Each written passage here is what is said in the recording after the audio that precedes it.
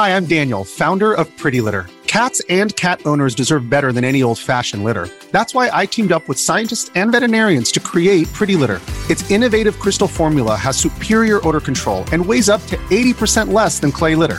Pretty Litter even monitors health by changing colors to help detect early signs of potential illness. It's the world's smartest kitty litter. Go to prettylitter.com and use code SPOTIFY for 20% off your first order and a free cat toy. Terms and conditions apply. See site for details.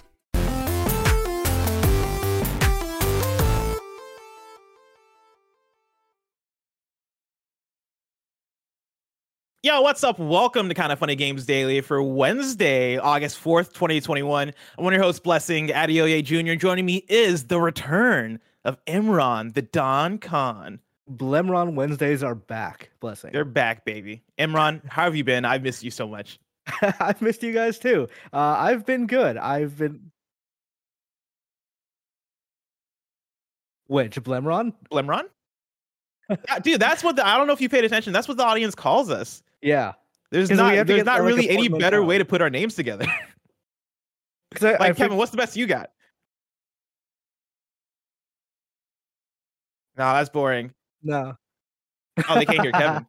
Kevin right now is hating on the Blemron name, but I'm telling him right now, I don't think there's any better way to put our names together. Yeah. Plus, the problem is mine and Tim's names is perfect. So we have Timron for that. Timron. Mm-hmm. I forget what Greg and I were. I think that it was just just Greg Ron. Yeah. So Blemron makes sense. Blemron at the very least is as good as Greg Ron. Yeah, it could be Blessron, I guess, but I don't know. Blessron works too. Blessron, I do like. I like Blemron because it's so bad, honestly, because it just sounds terrible. Did you ever host with Jerry Petty? No, I don't think. I've been on a show or two with him, but I don't think we've ever hosted together. I'm trying to think of other people you would have hosted with that would have given you combination names. You did Gary Whitta though, right? A few times. I've done a couple of Gary Whitta ones. I've done some Andrea Renee ones. I can't. Never hosted with Janet. With Ron. Yeah, would make sense for you and Gary.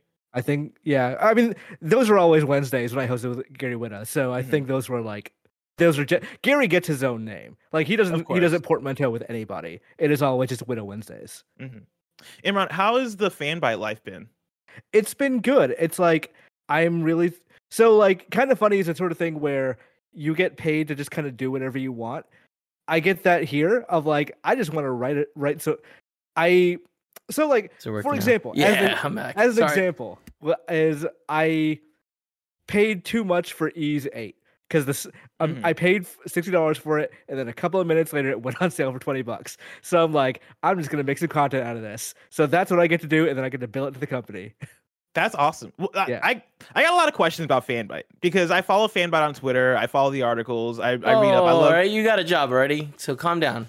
You know what I'm saying? But it looks like Fanbyte seems like they got budget to throw around, and I'm trying to get into that. All right, because they're brand new. Well, not brand new, but they're up and coming. They seem to be growing by the day. And when I see Fanbyte articles come through, the energy that Fanbyte has, I really dig because it very much doesn't feel like we're here to get clicks. It doesn't feel like we're putting out guides and all the traditional stuff. It is very much, here are our op-eds. Here are what our editors have to say. Here are very opinionated, driven pieces, which I very much appreciate. But is that the vision of Fanbyte? What is the central focus when it comes to Fanbyte? I thought of it as it's like a good Twitter timeline made into a website. Of here's some actual really good reporting, here's some really good op-eds, and here's just what if we made drill into an article?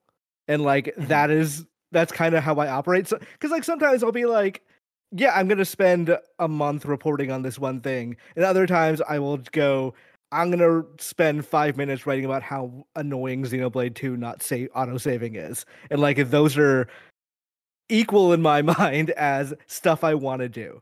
Mm-hmm. God, that's lovely. Imran, this is the thing I've been saying, right? And I said this to I think it was Naughty Dog or somebody on an episode of PS Love. You only got to pay me $10 more, and I'm yours, Imran. Yeah. All right. Don't let Greg Miller hear this. Greg Miller, if you're listening to this right now, shut this down. That's the worst catchphrase you could ever put together, and I love it so much. You only got to pay me $10 more, Imran. I feel like that's kind of undervaluing yourself a little bit. You should at least strive for 20. Get a good lunch out of it. I don't think you understand the place I'm at in life. I'm in a place where $20 can change everything. All right, $20 can change my life dynamically. And so just think about it. All right, let that ruminate in your head. And as you're doing that, Imran, let's talk about today's stories, which include Ghost of Tsushima Legends going standalone, opening night live being 2 hours, and Sony wanting to sell a bunch more PS5s, because this is Kind of Funny Games Daily, each and every weekday at 10 a.m. live right here on twitch.tv/kindoffunnygames. We run you through the nerdy news you need to know about. If you're watching live, you can correct us when we get stuff wrong by going to kindoffunny.com/you're wrong. If you don't want to watch live, you can watch later on youtube.com/kindoffunnygames, roosterteeth.com, or you can listen later on podcast services around the globe by searching for Kinda Funny Games Daily. To be a part of the show, to patreon.com/kindoffunnygames, where bronze members or above get to write in, and silver members or above get the show ad-free with the exclusive daily post show. Housekeeping for you, a new Gamescast is up right now featuring special guest Danny Pena from Gamertag Radio. We talk all about our hype game launches of all time, and we talk about that Halo Infinite with Tim and Andy. They, of course, played the Halo Infinite test flight. They're there to give you their impressions along with Danny Pena, who also played, and it's a very good episode. Check that out on YouTube and podcast services around the globe. Also up, I believe we talked about this the last couple of episodes, but to bring it back up again, we do have our Patreon Platinum tier up and live. It is the beautiful image of Nick and Porty, inspired by Rick and Morty. Nick is Rick, obviously, and Porty is Morty, and it is maybe my favorite Platinum tier art. And so if you want access to that, of course, you can go over to patreon.com/kindoffunnygames. And then tonight, Snowbike Mike and Barrett Courtney are doing an anime movie watch night that's going down at 7:30 p.m. Pacific time, and they're watching a movie called Summer Wars with you, the audience. That's going down right here on twitch.tv/kindoffunnygames, and I believe they're getting that movie on Vudu, and so if you want to watch along, make sure to grab that. And then last but not least, The Blessing Show is back with a special event. That is right. It's a 20-minute episode about Returnal, Hades, and the increasing popularity of roguelites. That is going live as a YouTube premiere tomorrow, that is Thursday, at 9:30 a.m. So you can come through, chat as it's going live, and have a good time. I believe Kevin has the trailer up for us to watch right here. It's going through. Roguelike? I don't know if they can they hear sound, Kevin? Yeah, can you not? It's just dope. I can hear sound. Play it back. Let's watch it back from the top. Roger didn't need the to people go gotta this hear this hard fresh on a trailer. That's the thing I appreciate about Roger, is that I keep telling Roger, you don't we don't need to go this hard. Like, we can relax. Here you go. What the is a roguelike? Blessing Show special event. Again, youtube.com/kindoffunnygames, 9:30. Roguelite. I don't know. There's a difference. We'll figure it out in the video. That won me over, man. That was pretty good. Let me tell you, it is the best episode of The Blessing Show. I'll say that right now. Like, it is. We've been working on it for a while, and again, as I was saying earlier, I tell Roger all the time that, hey, we don't need to go this hard, and he just ignores me, and he just puts in all the work he can into these videos, including the trailer. He hit me up about the trailer, and I was like, oh, we're recording additional stuff for the trailer? All right, let's do it. And yeah, he made it happen. And so shout out to Roger Picorni. Roger Picorni is like the Doomslayer of video editing, and that, like, you'll be like, he can't do that. That's just like, that is well above and beyond. Then he just does it, and you're like, oh, okay, great. It's like, all right, I didn't need to overkill this, but I guess we're here. I guess we're going all the way. And so, also, great smile, am I right, guys? Like, just great smile. Like, he smiles, and it's like, oh man, my day is better. What a nice young man. Very nice young man, Roger Picorni. Make his day and watch that episode of The Blessing Show, and make my day too. Watch that episode again tomorrow, 9:30 a.m. Everybody show up. It's gonna be a good time. Thank you to our Patreon producer, Blackjack. Today we're brought to you by DoorDash and Honey, but I'll tell you about that later. For now, let's begin with what is and forever will be the Roper Report. It's time for some news. We have 5 stories today. Baker's dozen. Starting with our number 1. Listen, all right. Greg Miller would usually save this for like story number 4 or 5, but it's me hosting, all right? You got Blessing Adeoye Jr., you got Imran Khan, and because you got me, we're talking about Ghost of Tsushima Legends at the front of the show. So for story number 1, we finally have details on the new Ghost of Tsushima Legends content coming alongside Ghost of Tsushima Director's Cut. I'm pulling from Darren Bridges, who wrote a whole blog post over on the PlayStation blog detailing what you can expect. And Kevin, I have a trailer you can bring up here. You can bring it up without sound, and just play it as I'm reading through the article. Last October, we launched Ghost of Tsushima Legends, our very first online multiplayer project as a studio, which expanded the gameplay of Ghost of Tsushima into a supernatural world inspired by Japanese mythology. With just 2 weeks to go until Ghost of Tsushima Director's Cut, we wanted to talk about what's next for Legends. As always, just like all Legends content, every update detailed below will be available at no additional charge to owners of any version of Ghost of Tsushima on PS4 or PS5, with no Director's Cut purchase required. Players on PS4 and PS5 will also be able to play together seamlessly, and progression in Legends carries over regardless of which console you're playing on. First, today, we're excited to reveal Rivals, an all-new mode coming to Ghost of Tsushima Legends on September 3rd, including new trophies and cosmetics. In Rivals, 2 teams of 2 will compete to defeat waves of enemies. With each defeated foe, you'll collect Magatama that you can use to harm the other team. For example, you can spend Magatama on shades to block your opponent's purchases, curses, health drain, exploding bodies, etc., watch a fire, and more. Once you've spent enough Magatama, you'll unlock final stand waves. Complete those before the opposing team to win. Second, at the same time Rivals launches, we'll be releasing the Gear Mastery System. This is a new expansion of the progression system and rewards for Legends. Players who've earned 110 level gear will now be able to bind it to a class and activate mastery challenges. This will allow a piece of gear's key level to be upgraded to 120 and eventually unlock a second perk slot. As you activate mastery challenges, you can also unlock a new ability and new techniques for each class. Starting on August 20th, the release date of Ghost of Tsushima Director's Cut, we're also releasing an update that will add new features to Legends, including some changes based on feedback from the community. This new standalone version of Legends will be available on the PlayStation Store for $19.99. That is $19.99. You're getting a standalone Legends. In addition to all the above, we'll be adding a new piece of content each week from September 10th through October 1st, including an additional Rivals map, new survival maps inspired by Iki Island in Eo's Realm, and the Trials of Io, a new harder difficulty version of last year's raid that offers challenges in bite-sized chunks and offers a new set of online leaderboards. I am very hyped for this. Before I go off on it, Imran, I forget, what is your history with Legends? I've never got a chance to play Legends. I didn't find a group immediately because I think I want to say I was busy around the time it came out, but watching this and hearing about it and I don't know, I feel like I missed out based on the things you specifically say about it. Mm-hmm. 2, I kind of maybe I want to leap into this thing. Maybe I get together with I know Khalif asked the other day maybe we should get into Ghost of Tsushima Legends, so maybe that's what I do, especially with this news. Here's my question to you, Blessing. Mm-hmm. Is it possible that secretly Sucker Punch is a GOAT multiplayer developer? Oh, man, I like this question. I really like this question because when I read through this news story and I see the fact that they are dropping Legends as a standalone thing, of course, it still comes with base Ghost of Tsushima for free, but they're making it available for $20 if you don't even want to buy the core Ghost of Tsushima Legends single player experience. That to me tells me that they know what they have here, and they are trying to bring in more of a player base into Legends and introduce more people to it because they have a future for it.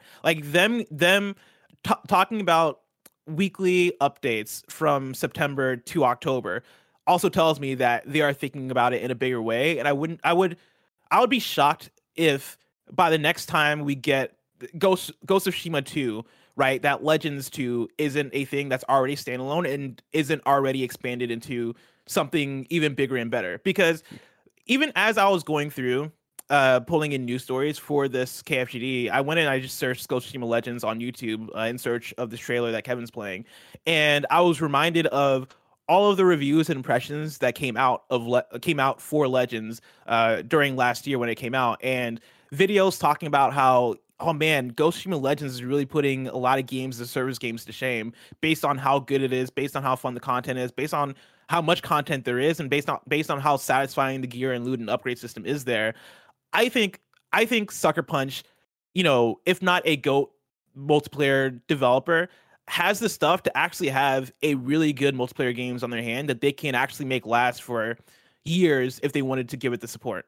Yeah, this is the kind of thing that in 10, 15 years ago, developers would do this sort of thing of let's just put a multiplayer mode into our single player game and see how it works out. And then a lot of reviews and fan like consensus would like this is not as good as a single player mode. I think they did it very smartly where they released a very good single player game and then released a free update of a very good multiplayer thing and are now just expanding upon that. I can see this going a very similar route of I know you said with Ghost 2 probably having a multiplayer mode. I see it more like The Last of Us, where the next game they go, okay, we're not doing the multiplayer mode with this game quite yet, but we are going to include it, or not include it, we're going to expand out the ideas we've had. And this kind of feels like what's happening there of we know you guys like this. Maybe that's what we build a team for next time. Yes. I'm with you that I think that is the likelier situation, that Legends 2 will be a standalone thing. And whether or not they find a way to bundle it in with single player, maybe there is like a discount system, or maybe they are like, yo, fuck it, we can just have 2 games out of this thing and release Ghost of Tsushima 2 in, let me just estimate random years, right? 2024, and then 2025 you do get Legends 2 as its own thing, and that feeds into what I think the strategy of Sony is for this new generation of PlayStation Studios, which is,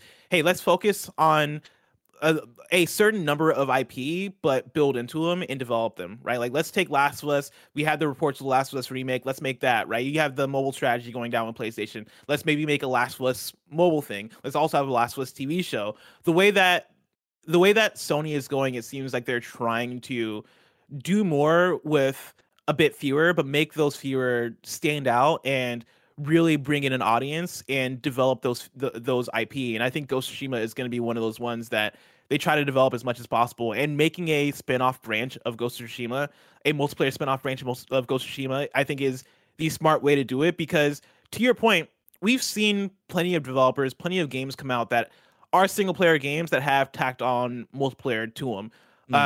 Last of Us Factions, to me, is an exception of, wow, this is a phenomenal thing. This is an excellent multiplayer mode with the single player game that, you know, usually doesn't pan out this way. There is so many, especially during the PS3 generation, there's so many single player games that had multiplayer tacked onto them that just were whatever, like weren't good, weren't as fun.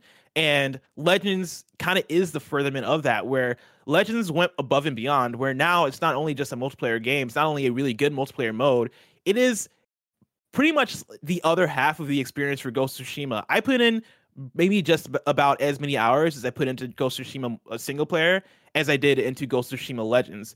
And I had arguably a better time in Ghost of Tsushima Legends than I did in the single player, just because it's that thing of when you have a really good gear system, when you have friends that you're playing with, when you have a really good raid with really good puzzles and really good combat, you get into that thing of, wow, this is a dynamically different way to play this game. And it is a different kind of fun that I'm having here compared to just exploring in an open world, or not even just exploring, but exploring in an open world and going about a game that way.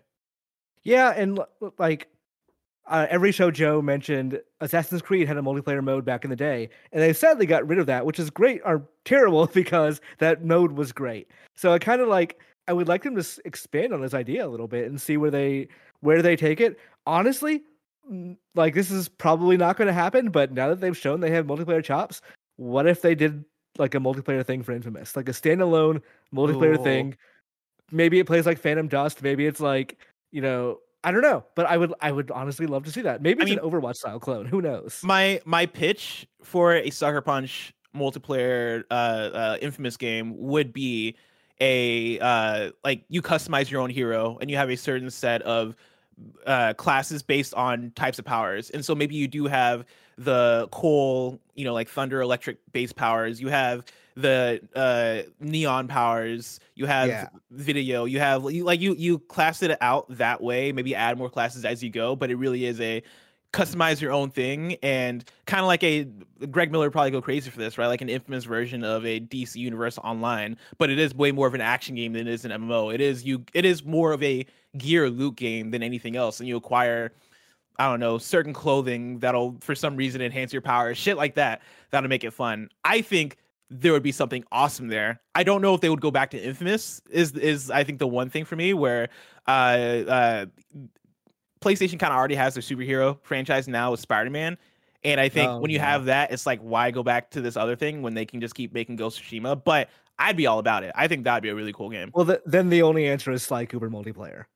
Oh my god, could you imagine Yes. like a Yes. fucking Splinter Cell style multiplayer, but it's Sly Cooper? Honestly, that Sly Cooper would be a good fit for the Assassin's Creed model of like just wander through a crowd and steal shit from people. That'd be really cool. Yes, Honestly, I think- I'd be down for it. Yes. Okay. I've now convinced myself I love this game that will never exist. Another thing I do want to shout out and point out was what you mentioned earlier about folks like Khalif being like, "Oh man, should we jump into this?" And you being like, "Man, I kind of want to jump into this." Yeah. The director's cut, I think, is cool for the DLC and expansion, the Iki Island stuff. I'm excited for that. But the idea of the director's cut kind of being the Trojan horse for let's get people re-excited about Legends, and let's make people who might have missed out on Legends the first time around, because plenty of people did miss out on it because, you know, it wasn't marketed as big as the core Ghost of Tsushima single player experience. It didn't feel like a huge thing.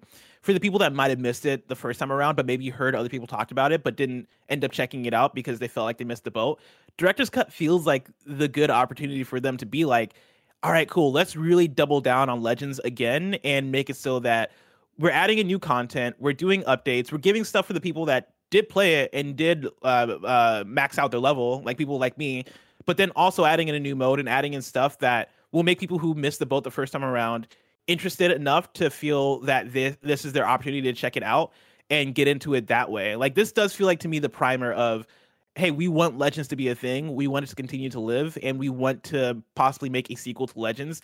Let's make this the final push and get as many people into this thing as possible, so that by the time we get to releasing Legends 2, we have a player base there that is already sold on it. Yeah. Honestly, like,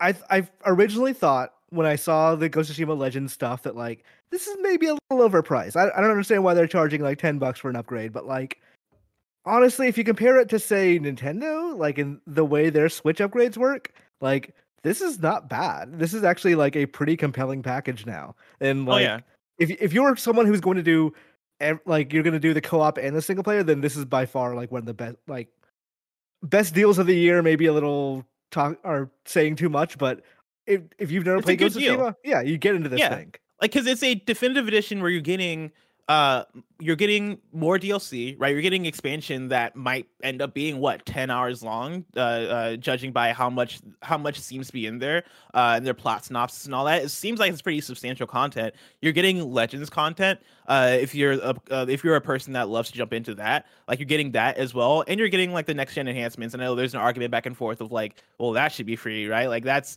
on the Xbox side, they have smart delivery, and that takes care of all that. I do think there is a push and pull there of what is worth what, but for what this is, they're marketing it as a director's cut, which is basically a definitive edition with more content in there. So I understand the premium price tag alongside that. I also get the frustrations of people that are like, I just want to play the shinier version, I just want to play the next gen version, I don't like paying extra for that. But, you know, again, it's that push and pull. Yeah, I guess like the ultimate answer is, do you want more Ghost of Tsushima? Here's more Ghost of Tsushima. And like, I want more Ghost of Tsushima. I feel so someone in chat pointed out that we both say, instead of Ghost of Tsushima, we say Goshima. Do we? Ghost of Tsushima? I guess I roll it in. I say it fast, Ghost of Tsushima. But I am saying Ghost of Tsushima. Ghost of Tsushima, yes. But I don't think people understand. There are so many words we have to say in one podcast, and sometimes you just gotta jam them together. We gotta, for the interest of time, like, push all these titles together. It's like Blemron. It is like Blemron. Yeah. Exactly.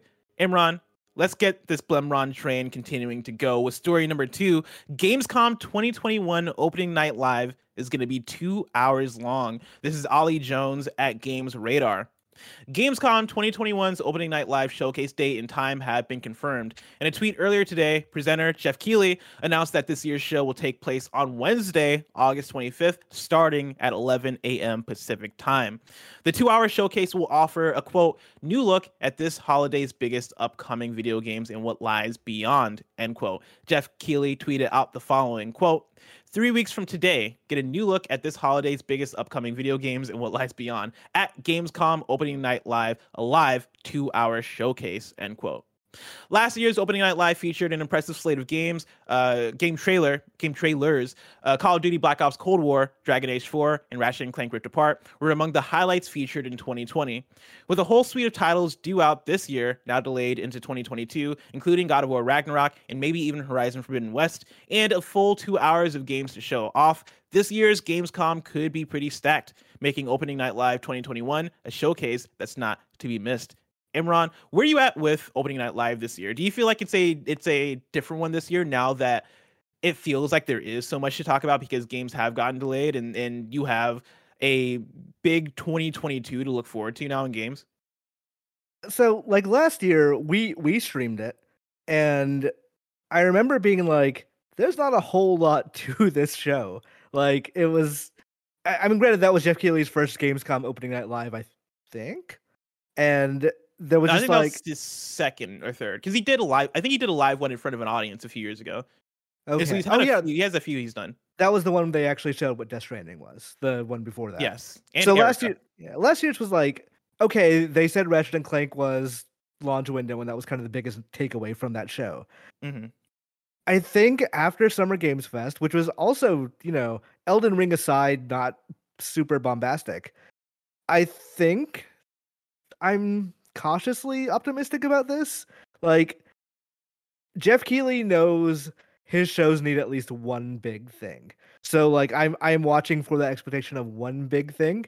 But also last year was like there were new consoles on the way, but also it was a pandemic year, so it's really hard to say like how it should have been versus this year, which is still has a pandemic, but there's no new consoles. If it is a show focused on the stuff for 2020 that has been delayed to 2022 that we've not seen enough yet, I will be very happy with that. If it's a show that's like, Here are all these updates. here's a bunch of updates of stuff we already know is coming the rest of the year. Like, if I see Deathloop at that show, I'm gonna be bored of it. I'm really excited for Deathloop. I've seen way too much Deathloop at this point. I'm with you. Deathloop is my most anticipated game this fall, probably, and I've seen maybe 4 times too much Deathloop. Like 4 trailers ago, I was good. I was sold from the first trailer, and of course, I know you gotta give me multiple. I understand that, and I'm down to see a bunch of trailers. But we're 8 trailers in now, and I'm like, I'm good. I'm good. That's enough slices. All right. Yeah, it's like also who is planning to do their own show in September? That's going to be a different question because if you do, let's say hypothetically there is a Nintendo Direct, there is a State of Play, there's a Ubisoft Forward in September. I don't see any of those companies showing big things necessarily for Gamescom. I also expect, like, based on what Jeff Keighley has been tweeting, I'd expect some Activision Blizzard presence at his show, which maybe that's not going to be reading the room quite well. Who knows? I mean, We'll that's a good point. Like, do you see Activision Blizzard presence at a show that's going down 3 weeks from now? Because I think if that was the expectation before, if that was the plan before, I don't know if that's still the plan. We're in an interesting place where Call of Duty is a game that has to come out in the fall for Activision, and that's a game that they're going to want to promo at some point. But how they go about promoting it is going to be really interesting, because over the last couple of weeks, we've seen pretty much all their social media stop. We've seen them stop promoting new stuff. We've seen them kind of halt everything based on all the allegations and all the reports and the lawsuits and everything going down with Activision Blizzard. It is a shitstorm over there right now. Yeah. And so I don't know. 3 weeks from now doesn't feel like long enough to let things kind of chill down. Like, it feels like, and especially for Jeff Keighley, and you're doing Gamescom Opening Night Live for him, I could see Jeff being like, Call of Duty is big. Call of Duty is a big get for us, but not right now. Like, you guys are going to bring more harm than good if I'm going to show you guys off at our conference. I mean, Diablo is like, honestly, I bet he would love to show Diablo there. But do you show Diablo now in a situation where people are going to be like, I can't believe he took Activision Blizzard money? Yep. Or he or Gamescom or whoever. Who knows what's actually like? It's hard to guess. I am hopeful for the best. I am hopeful that it's going to be a very good show. There's a lot of possible pratfalls between now and the end of Gamescom. Imran, I want to bring in a question from Comrade Blue, who writes into patreon.com/kindoffunnygames, just like you can, and says, "Hey, Blessed Imran, with Jeff announcing that Gamescom is going to be 2 full hours, do you expect to see any Game Awards level big banger announcements? If so, what would you like to see? Do you also think that this is where Sony will formally address the Horizon delay, or will we have to wait for another state of play? Thanks for the great content." There's a few things that I bring in going into this. The fact that you kind of mentioned it before, right? Like, what do people have going on in September and beyond in terms of their own events? PlayStation being the big one. Are we going to see a PlayStation State of Play this fall where they do announce either a new Horizon date or I say New Horizon, it makes it sound like Animal Crossing, but you know what I mean, Horizon Forbidden West date and other stuff? Or does Sony see this as the opportunity to be like, cool, we can just announce shit at Opening Night Live, and then maybe Game Awards, we can announce a God of War thing as opposed to doing our own thing? I could see it leaning either way. But a Horizon delay is an interesting thing to try and communicate, because I think for PlayStation, knowing PlayStation, that might just be a PlayStation blog. That might just be a thing that is buried in a Herman Hulst Q&A, or a thing that is just a, hey, like, this game is delayed in early 2022 and not really acknowledged. Like, they don't put eyes on it.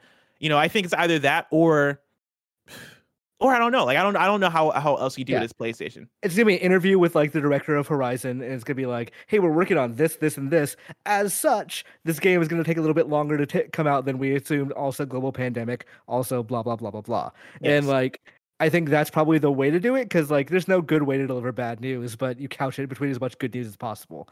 And I think Horizon in 2022 is like, one, we more or less know the story, because Schreier and Grubb have come out and outright said, yeah, that game's coming out not this year. Yeah, it's delayed. I expect when they do eventually like give the date, it'll probably be like first quarter, maybe second quarter. It won't sting. So like, I saw someone mention, it actually might have been on the Kind of Funny subreddit, but like, if a game gets delayed from May to September, we're not like, oh man, that's so long. Like, we're like, okay, yeah, fine. That's one season away. But if a game gets delayed from November to February, we all lose our minds. I think if Horizon has a Q1 date, everyone's gonna be like, oh yeah, that's totally fine. I don't expect it will be at Gamescom. Like you said, probably just a PS Blog thing. Yeah.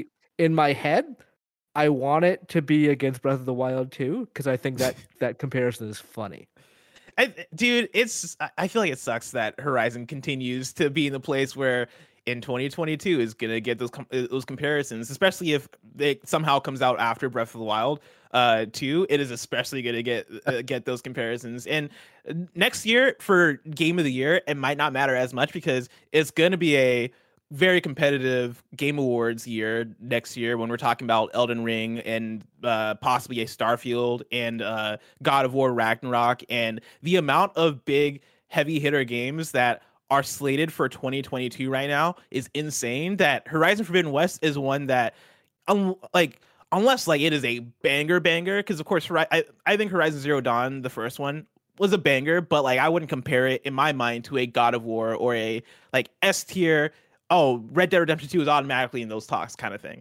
You know, like, it's going to be a competitive year for it. But yeah, if it came out like in the same week as Breath of the Wild 2, that would just be extra sting of like, oh god damn it. Like, the people that are going to play those games are going to play those games regardless. And I think it is very much the us's of the world that are going to bring in that discussion and continue to talk about those games in conjunction with one another.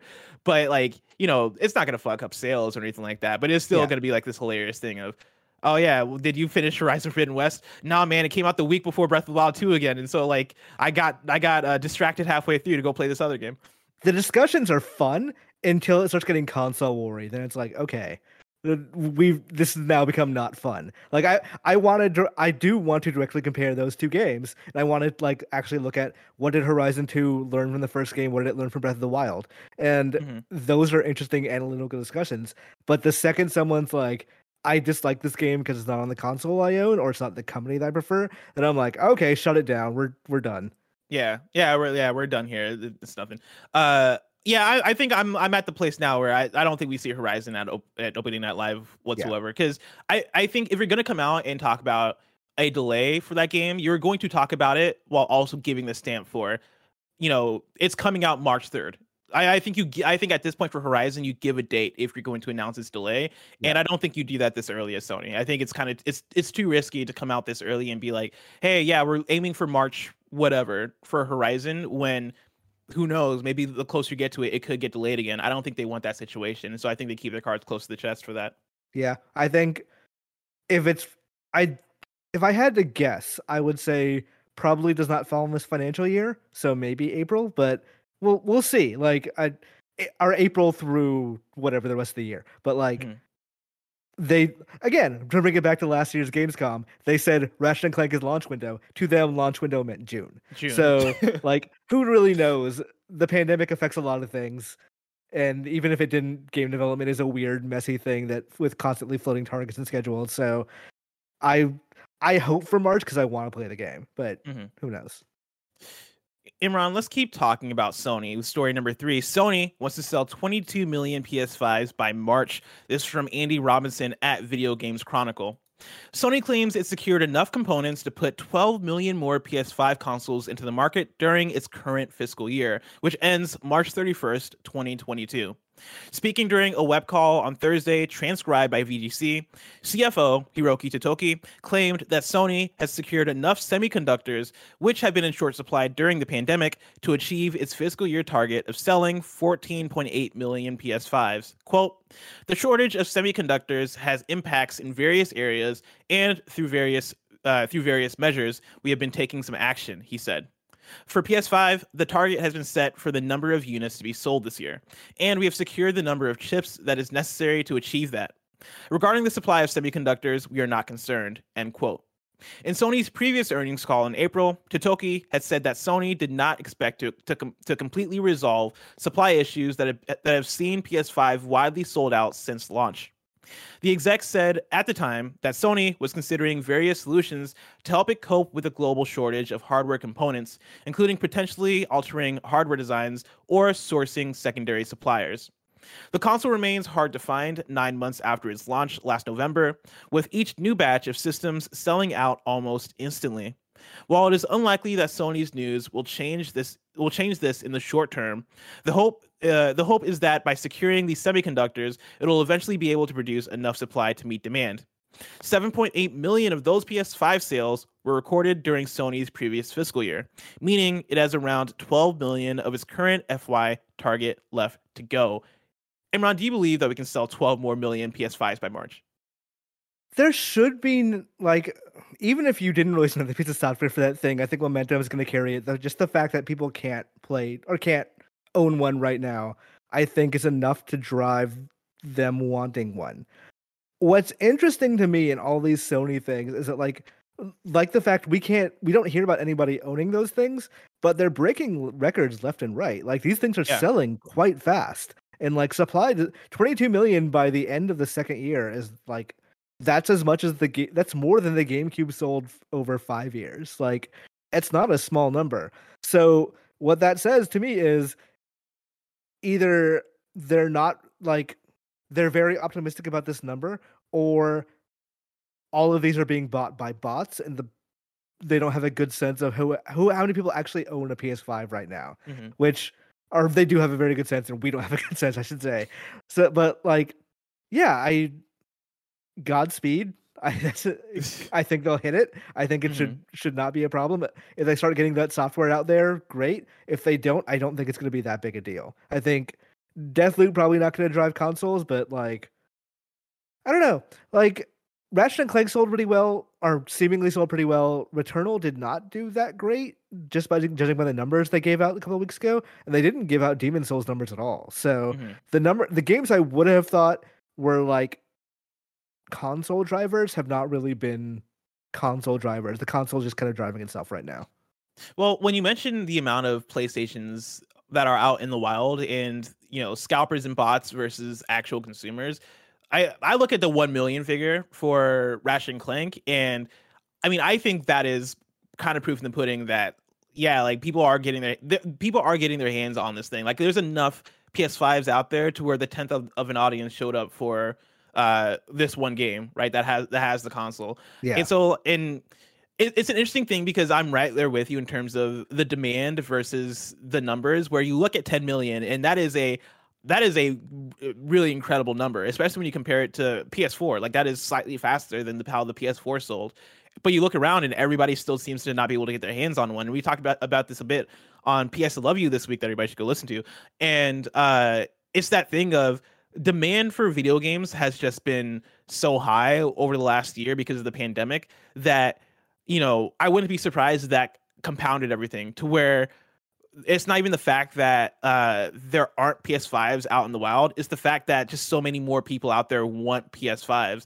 We talk about the console sellers, right? And, you know, we mentioned Deathloop doesn't seem to be a game that would be as much of a console seller, but we do have Ratchet and Clank out there right now. We did have Miles Morales come out at launch, which you could get on PS4, but that is still going to sell PS5 somewhat. You have games like Returnal with Deathloop and third-party stuff that is going to sell these platforms. And with that, like it seems like demand is kind of off the chain right now, to the point where I look at the figure they put out for 22 million by March next year, and yeah, like if they're able to produce that much, then they should have no problem selling that much because these things are selling as they're being produced. Like, and that's it's that thing where the only thing holding back the PS5 sales right now are Sony and how much, like, the efficiency that they're able to do this with and how many semiconductors they're actually able to get their hands on, it seems like. Yeah, I think they will have no problem hitting this number. I'm just like, this is not meant to sound as negative as it does, but like, I kind of wonder when the tide will turn a little bit on like, okay, now where's the software? And presumably the software will come. It just, you know, is that going to like, will they hit that inflection point this year, or will they hit it next year or whatever? Do you feel like they're there now? I don't think they're there now. I mean, in terms of that being an issue, like, do you think there are folks that are hungering for more software right now with the platform, or do you think they run the risk of that in upcoming years? I think they're doing very well with software because everyone is buying the stuff they are releasing. I think looking at the rest of the year, we just talked about how Ghost of Tsushima is like a really good game to pick up on PS5, but like it's a PS4, it's a port with more stuff. Like it's not gonna really, it's not the new console experience I was really thinking about. And most of what I play on my PS5 has been old games, or PS4 games at this point. I think by the time the big hitters come, and by big hitters I am talking about Horizon and God of War and stuff like that, then it will be a non-issue and nobody will ever remember the fact that there was somewhat of a software drought and there was a pandemic again, and that does change things. But I think they are good cruising a momentum for I would say at least through 2022. Yeah, I definitely hear you. Like, I think there right now, in terms of what you're saying, there is a lack of a God of War, you know, like a Horizon Zero Dawn. Like, I think the closest we've gotten so far have been both something like Demon Souls for the super hardcore crowd, and then Ratchet and Clank for the mainstream, in terms of something that feels like I'm going to show up and buy a console for this kind of game. But you know, there's not been, and we've had this talk. I forget if it was on Gamescast KPGD or if it was on PS Love You about you know, like the big hitters in terms of the, you know, this year I look at the slate of games this year, and there's not for me an obvious game of the year. I know what my game of the year is, and that's Returnal currently, but I can make an argument also that Chicory might be my favorite game of the year based on like how much I love the story and love the art style and all that stuff. I can make a case for It Takes Two as well for how much fun I had with that game. I can make a case for like 5 different games right now in terms of what could be my game of the year, and I can look at plenty of other games in terms of what they bring to the table and make the case that no, these other games can be game of the year. But there's not a God of War, there's not a Red Dead Redemption 2, there's not a Last of Us Part 2, there's not a Final Fantasy 7 remake, and there's not for PlayStation, right? There's not that exclusive that totally dominates the conversation and makes it a thing that everybody needs to show up for this thing, right? Like even like an Animal Crossing New Horizons, which is a little bit of a different example. That's a game that came out last year and that sold like 30 million units over that. And this year you don't have that. and you know, I don't think there's that yet for the next gen consoles, and so I think we're kind of waiting for that to come around in terms of what you're talking about. So I'm right there with you. I think this is the year that like we're really feeling the effects of stuff that should have come out last year and still can't come out this year, and will probably come out next year. But I think like the reason I harp on software for the PS5 so much is that I felt like Ratchet and Clank should have been the turning point where the floodgates just open. And again, I mentioned this 17 times during this podcast show, whatever. Pandemic affected things. But like, I really loved Rift Apart. And for it, like, I expected everything, just that to like open the floodgates and for games to just come pouring out after that. And it hasn't. And I think at some point there may be like a mainstream notice of the fact that thus far there hasn't been anything really compelling beyond Rift Apart for a number of people. Again, we're going to get to next year, maybe by the end of the year, and be like, what the fuck are you talking about? The PS5 has always had games, and just forget the fact that... Have you played The Forgotten City? I did buy it. I've not played it yet. Because that's a compelling game right there. That and Chicory are like I have played Chicory right now. Chicory is in my top 10. Yes. Chicory is so good. The Forgotten City is one that I think is going to be a slow burn for a lot of people in terms of people actually picking up and playing it, because for me, it came out under the radar. I didn't know what that game was until legit we talked about it on the show, and I was like, oh, this sounds interesting. But I think a lot of people are going to dig that game as well. But, you know, for what you're talking about, what you're saying, right? Like, that's a game that's going to be for a very niche audience of people. Something like Chicory as well is going to be for a very niche audience of people. And there are, like... You know, I would kind of go back and forth. Like, I would say that right now, PlayStation does have the games when you talk about Returnal and Ratchet and Demon's Souls and Miles. And I think in terms of sales numbers, I mean, I think those are hindered by the fact that there just aren't that many, not that there are not that many PS5s out there, but you're still in the launch phase in terms of how many PS5s you can have out there. And so, like, for 550,000 units or copies sold of Returnal, right? I look at that and I look at 10 million PS5s and I go, all right, well, that's like 1/20th of people with PS5s, and so that's not as that's not dire, right? And it looks like PlayStation, for the way they look at it, they call it a mega hit. They bought Housemarque right after it, and so they have some sense of pride and a sense of accomplishment when it comes to how Returnal did. But I definitely understand, like, for different groups of people, that's going to hit differently depending on the kinds of games that you're looking forward to coming or being part of the PlayStation audience. Yeah, again, nothing's wrong. It's always a matter of like what can be done better, and like that may seem like nitpicking, but I think there were some circumstances this year that have resulted in like this game or this launch year not being as full as it maybe could have been, and I think. I'm really very much looking forward to those games eventually coming out. Remember, everybody, you can go over to patreon.com/kindoffunnygames where you can get the show ad free. And speaking of ads, let us tell you about our sponsors. This show is brought to you by DoorDash. Did you forget that one thing at the store? Well, now you can get the snacks, drinks, and household essentials that you need in 30 minutes with DoorDash. Get drinks, snacks, and other household items delivered in under an hour. Ordering is easy. Open the DoorDash app, choose what you want from where you want, and your items will be left safely outside your door with the contactless delivery drop-off setting. For a limited time, our listeners can get 25% off and 0 delivery fees on their first order of $15 or more when you download the DoorDash app and enter code GAMES2021. For our Canadian listeners, use code GAMESCA. That's 25% off up to $10 in value and 0 delivery fees on your first order when you download the DoorDash app in the App Store and enter code GAMES2021 in the US and GAMESCA in Canada. Don't forget, that's code GAMES2021 or GAMESCA for 25% off your first order with DoorDash. Subject to change, terms apply. We're also brought to you by Honey. We all shop online, and we've all seen that promo code Fieltanis at checkout. But thanks to Honey, manually searching for coupon codes is a thing of the past.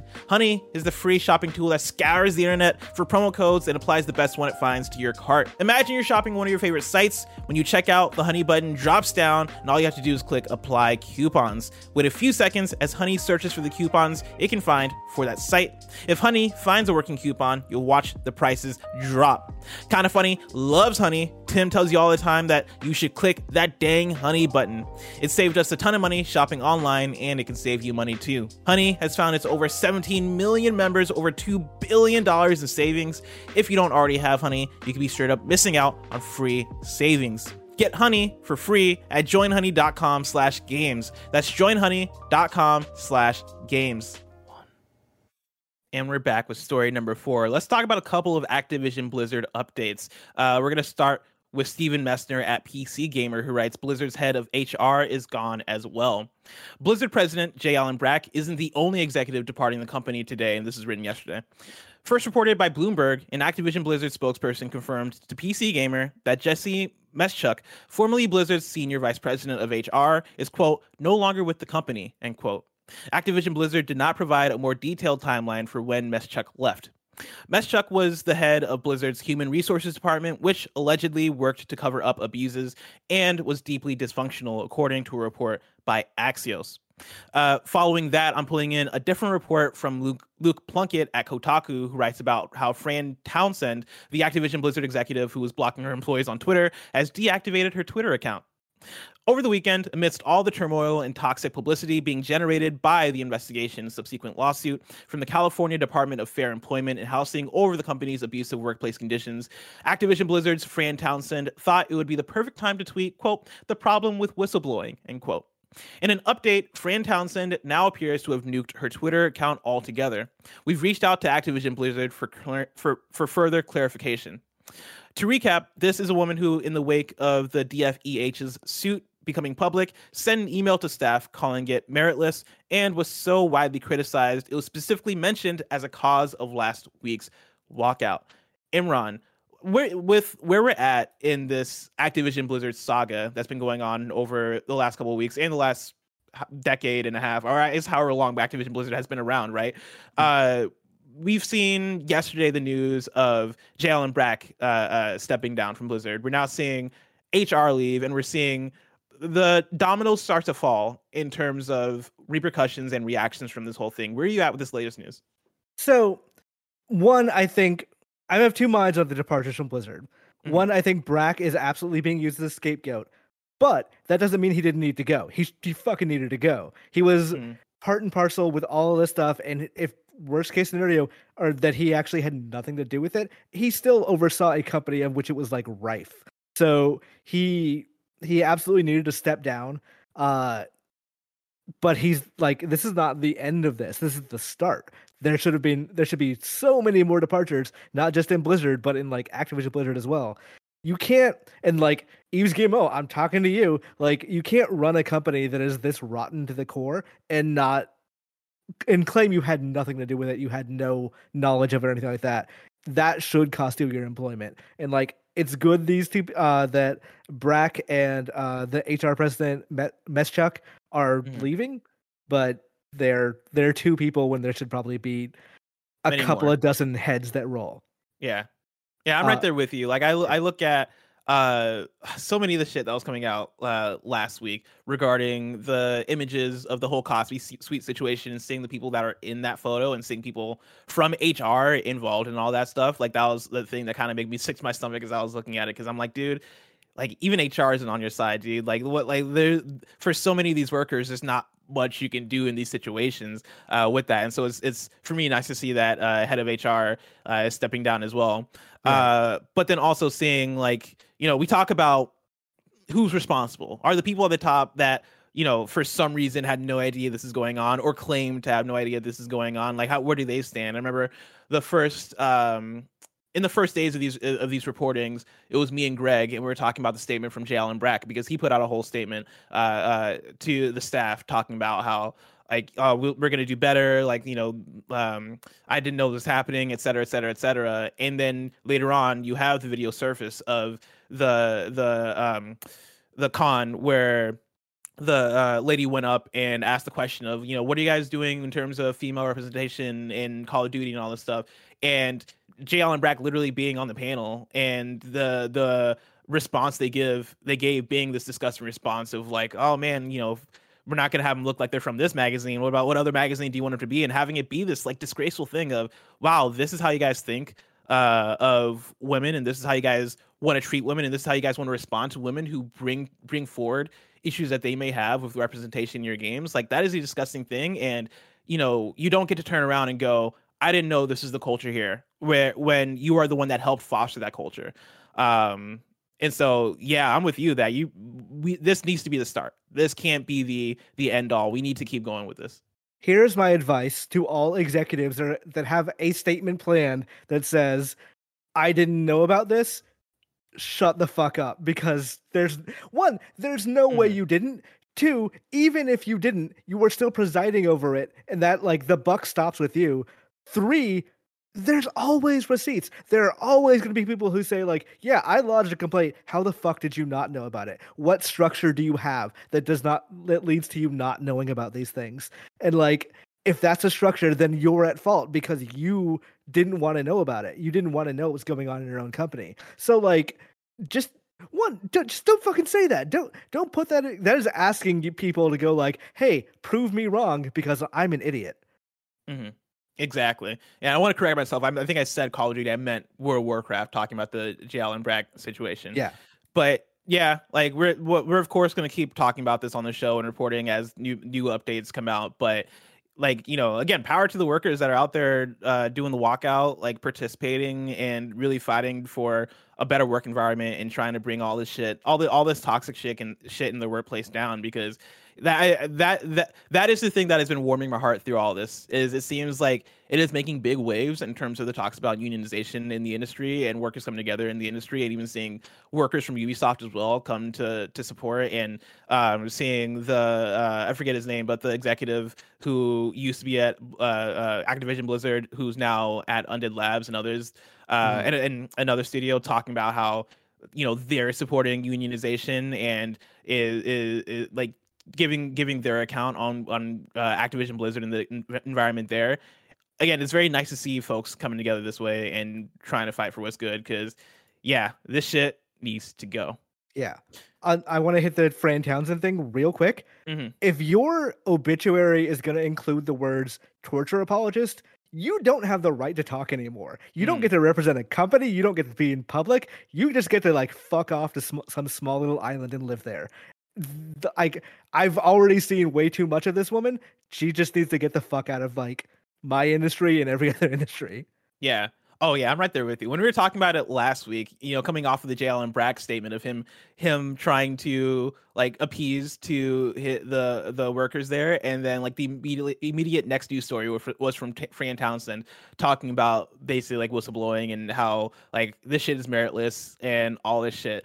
For all of that to be followed up by her blocking people on Twitter that work for her company, it's like, oh man, you are, like, this is a tone deaf move to, like, the greatest extent. And yeah, there's a lot to get into with it, but I mean, there's just the fact that if you go on the Activision Blizzard website right now, she has a page there, her photos there, like, she is an executive over there, and that's unacceptable. And so, like, yeah, I'm hoping something's done about that. Like, I want to see her go the way of J. Allen Brack, and I hope all the toxic seeds that are over there, I hope they get taken out. Yep. Imran, let's talk about some shit we're really excited for. With story number 5, we got a couple of Street Fighter updates, starting with Street Fighter V. It has gotten its final new character. Kevin, I have a video you can pull up here from the Street Fighter Twitter that shows off this new character. They tweeted out earlier, "Meet Luke, the brand new final character for Street Fighter V and a key player in the future of Street Fighter. #SFV Summer Update 2021. Following that, I want to pull a little snippet from an article from Mike Werder at Polygon. Capcom revealed Street Fighter V's final character, the roster's 45th fighter, on Tuesday. It's Luke, a brand new fighter, quote, that specializes in moving fast and hitting hard, end quote. More importantly, Luke's reveal was pitched by Capcom as a peek at the future of the Street Fighter series. So don't be surprised when he shows up as a central character in Street Fighter 6. Imran, yeah, what does Luke do for you?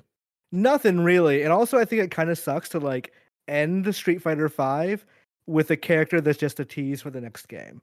Like presumably Luke is going to be like the non-Ryu protagonist of the next game, like Nikali was for this one, and presumably he will matter just as much Nikali did in this game, which is not at all. But I don't know. They put an MMA fighter in, which is I guess just a matter of time. But it's weird though that it seems like he's going to be the central one, right? Because Street Fighter is not the game I look forward to for MMA style combat. Like that feels like a character that I would choose because I'm trying to use a different character, right? Like that is a stylized moveset right there. Yeah. And so for that to be a central, like, no, he's the guy we're gonna tease for Street Fighter 6, I think is a very interesting move. Yeah. Street Fighter, I don't know. Like if you're gonna show off or tease your next game with like boring ass Kid Rock looking white dude with blonde hair, like I'm already kind of asleep at this point. Like just show the damn game at this point. I have no real interest in this character beyond wow, they could have ended SF5 with like another Street Fighter character, really. Well, I want to keep talking about this for a second because I want to know what your thoughts are on Street Fighter 6 and when we can expect Street Fighter 6, because coming off of this, we also have 2 Street Fighter characters coming to Fortnite. I'm pulling from a Fortnite press release where they write this.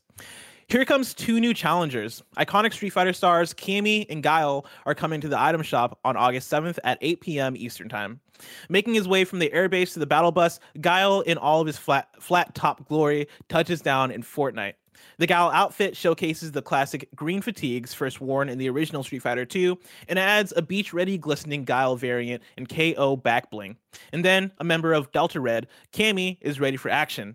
Alongside the classic Cammy outfit, you'll also be able to equip the Borealis backer back bling and tactical Cammy variant. Imran, where are you at with one, does this speak to you? Like, how do you feel about Cammy and Guile coming to Fortnite? But then also, like, is Street Fighter 6 right around the corner? So from the Capcom leak, we know that Street Fighter 6 is in development.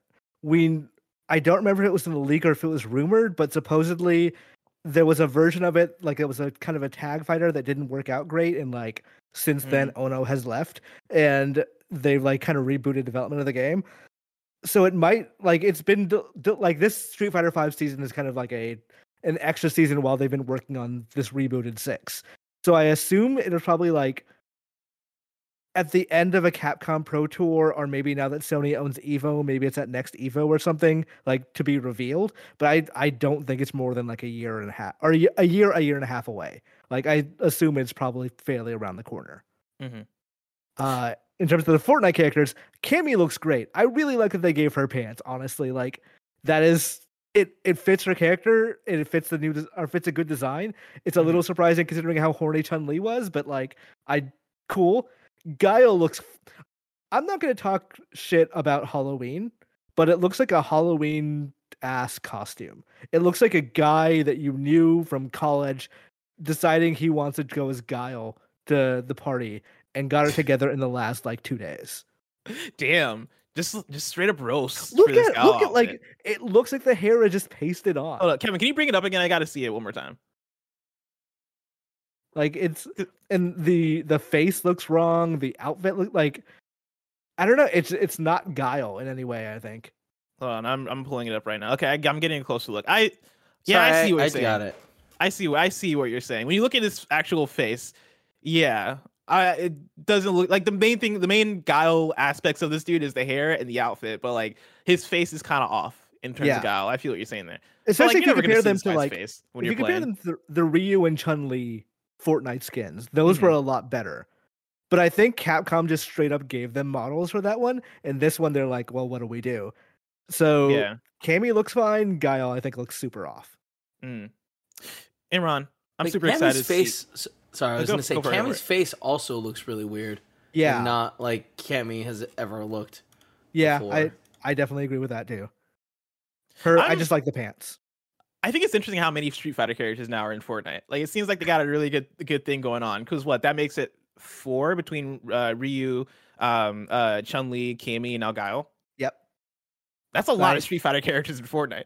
I assume at some point they will add Zangief and M. Bison or something, and like Dude, just get them all in there. Just get the whole Street Fighter cast in there, and get then the entire World Warrior set in there, and then make a fighting game mode and put it in there, and be like, "Cool, we're making our own Street Fighter 6." You could do one-on-ones using the creation mode, I think. Yeah. Yeah. But like, I want fighting game mechanics, because in there, if you want to make a fighting game mode using the creation mode, you're basically just gonna have axes, and you're gonna be axe chopping each other. I want fists flying. I want mechanics. I want to do quarter circles. I mean, you could also just play Street Fighter at that point. Yeah, who wants to do that? Who wants to do that? Imran, I'm very excited to see what Street Fighter 6 is and when it eventually is revealed and comes out and is a PlayStation exclusive, yada yada yada. But all that is just so far away. If I wanted to know what's coming out to mom and pop shops today, where would I look? The official list of upcoming software across each and every platform, as listed by the Kind of Funny Games Daily Show host each and every weekday.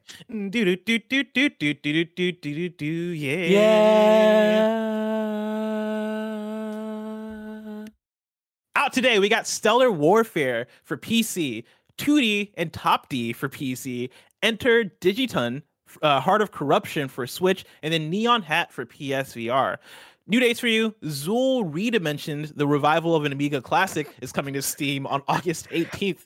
I laughed when that PR came into my inbox. I was like, am I misreading? Like, who is bringing back Zool? What is have you heard of Zool before? I rented Zool as a kid, and all I remember is a level that was like weird candy theme where like diagonal lines were going down and you were like stuck in like these slippery and sticky surfaces. And I was like, this game sucks. But like, maybe I was a kid and maybe I was wrong, but somebody out there was like, this shit is a masterpiece and I need to bring it back in the year 2021. Somebody is bringing back Zool, I guess. Good for them. More for new dates. Soup Pot has been delayed. That'll be coming to Xbox Series X and S in Steam, for PC later in 2021. And then Beat from Jet Set Radio is playable in Super Monkey Ball Banana Mania, free and unlockable. That's coming October 5th, 2021. Get hyped for that. They said the words Jet Set Radio, which has me excited. And then Call to Arms launches in Red Dead Online on August 10th. Batten down the hatches and come to the aid of local townsfolk to fight off waves of enemies in a brand new survival-based mode. If you like Red Dead, if you like Red Dead Online, and you like survival games, boom, there you go. I saw an interesting tweet from the homie Zach Zweisen, who I like to play a lot of GTA Online with. And he mentioned that it's interesting that they're putting out a survival mode for Red Dead right before Halloween time, when there are talks and possibly rumors of, you know, what are they doing with Undead Nightmare? Is that going to come to Red Dead Online? And so I thought that was an interesting thought. Yeah. That was an interesting thought. Just throwing that out there.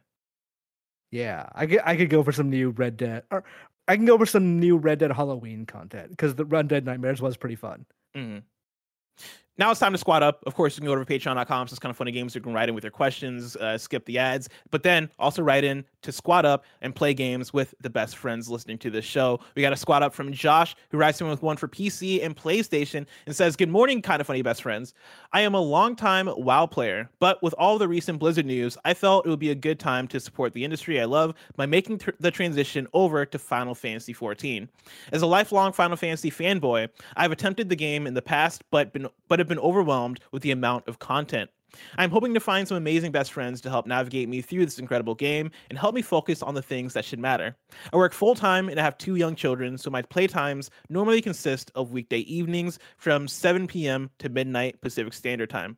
Hit me up in-game or via PSN and let's make this happen. If you want to play some Final Fantasy XIV with Josh, you can add Josh either on PSN or with the Square Enix ID. It's all the same, with the username Masamune13. That is spelled MasamuneXIII.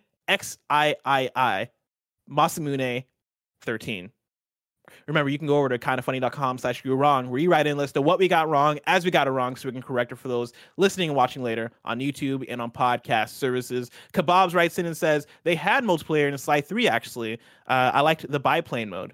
I never played it. That sounds cool. Maybe we need to go back and play some Sly 3. Maybe it's actually a masterpiece and we never actually realized. Nano writes in and says, Imran mentioned Sucker Punch making a more multiplayer-focused game with Infamous. Back in May 2021, new job listings at Sucker Punch already are looking for people to design, quote, a spectacular multiplayer game, implying a new multiplayer-focused IP. And I just imagine that's going to be more Ghosts of Tsushima Legends. And so I'm hyped for that. Yeah, I am hyped for that. Nano writes in again and says 2019 was Keeley's first opening night live. Okay. Nano also writes in again, says the former Blizz dev is now Undead Labs founder Jeff Strain. Let's see. Thank you for that. Number one Guile fan. That's not you're wrong, but I'm just gonna keep that one in my pocket because I do want to check out that link. I think that's good for you, wrong. Yeah, we're good for you, wrong. Yeah. There's some added context here from a couple other folks that I appreciate. People in chat are chanting hashtag save Sly, and so people are very passionate about that Sly Cooper. And so I don't know, join the cause. If you're watching on YouTube below, also comment hashtag save Sly. I guess. There you go. This week's hosts for Kind of Funny Games Daily go like this. On Thursday, you're getting a Tim Tam Thursday. That's Timothy and Timur Hussein. Friday, you're getting Greg and Tim. If you're watching this live on Twitch right now, after this is Mike and Barrett continuing on with their playthrough of Metal Gear Solid. If you want to catch that stream later, remember to subscribe to youtube.com/kindoffunnyplays. Of course, this has been Kind of Funny Games Daily, each and every weekday live right here on twitch.tv/kindoffunnygames. We run you through the nerdy news you need to know about. We have a Patreon post show for those that are subbed at the silver level of patreon.com/kindoffunnygames, so stick around for that. Otherwise, until next time, Game Daily.